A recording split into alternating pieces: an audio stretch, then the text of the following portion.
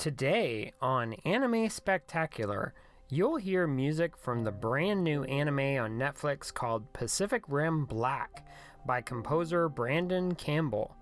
Next, you'll hear music from Demon Slayer Kimetsu no Yaiba by composer Go Shina.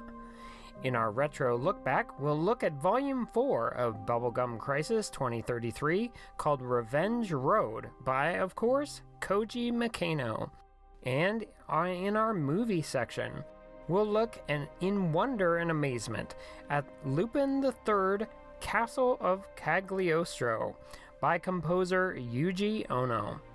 Sit back, relax, as the show begins now.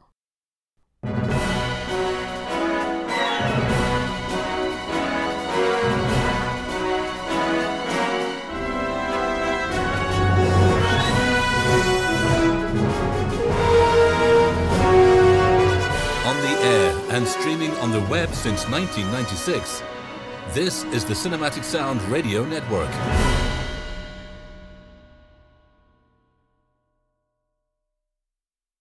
Hello, I am your host, Randy Andrews.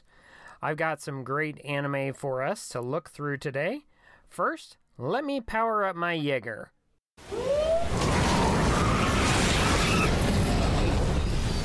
First today, I'll be sharing with you impressions from the brand new anime on Netflix called Pacific Rim Black. This is a short series. It's only 7 episodes on Netflix, and it's exclusive to it. And the top thing about this anime is that Season 2 is coming, because it leaves you with a cliffhanger at the end of Season 1. In my eyes, this is where the movie franchise should have started, because you get more fleshed out characters, you get better looking kaiju, and the animation for the kaiju is spot on, and you can actually see them. You don't have the darkness surrounding the kaiju, and their lines aren't blurred by the darkness surrounding them. So it would have created an enthusiastic realization of the creatures at hand, known, of course, as the kaiju. Here's the basic plot of the new series. After kaiju ravage Australia, 2 siblings pilot a Jaeger to search for their parents, encountering new creatures, characters, and allies. This series blends the unique voices of electric guitar and synthetic elements, as well as themes from the original Pacific Rim film. It's an utter thrill ride. There are some similar guitar motifs from the work that Tom Morello used in the original Pacific Rim film with Raymond Djawadi, and I hope you can really appreciate this suite of music from the excellent anime by composer Brandon Campbell.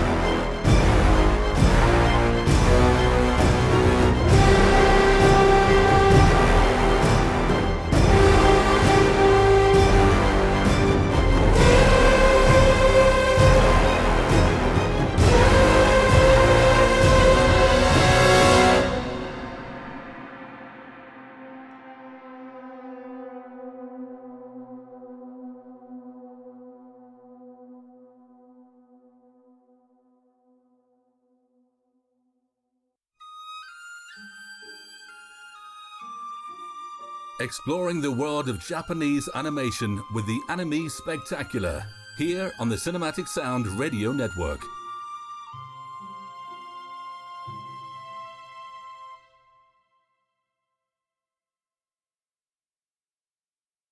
Welcome back. Next today, we'll be discussing Demon Slayer Kimetsu no Yaiba, Part 1. And this is by composer Go Shina. Let me strap on my katana. This is a well thought out anime that brings the grief of losing someone to life while trying to preserve members of one's family. Demon Slayer Kimetsu no Yaiba follows a boy named Tanjiro Kamado who finds most of his family slaughtered and his sole surviving sister, Nezuko, has been turned into a demon. However, unlike most demons, Nezuko shows that she can subdue her bloodlust and live alongside others. So, with his sister at his side, Tanjiro sets off to find a way to change his only family back into a human. This anime is brilliantly colored and animated by Haru Sodazaki, Akira Matsushiyama, and Hikaru Kondo. It's a tragic yet wonderfully scripted anime showing Tanjiro's conflicted emotions as he faces his sister Nezuko, who has been turned. She protects him at moments that is fully surprising. I thought this anime had a wonderful score with wonderful woodwinds and classic Japanese instruments providing a fully fleshed out narrative tale. There are your usual orchestral tracks and feudal Japan style music, but some of the tracks and cues also make use of chants, which effectively highlight the uneasiness and tension of the scenes that said songs play over. I hope you enjoy the Sweden music by composer Go Shina.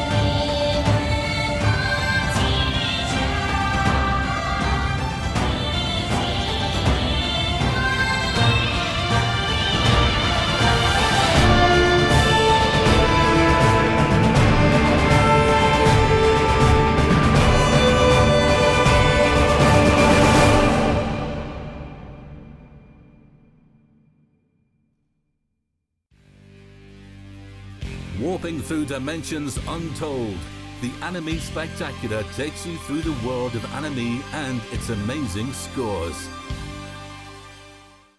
Welcome back to the show.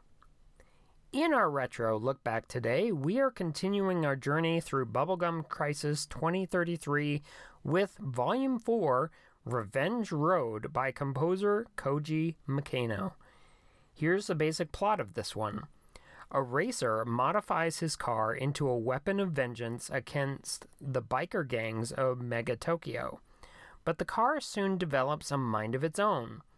This episode alone is really rough even for the progression of the story of our Night Sabers battling the mega corporations of the city Mega Tokyo.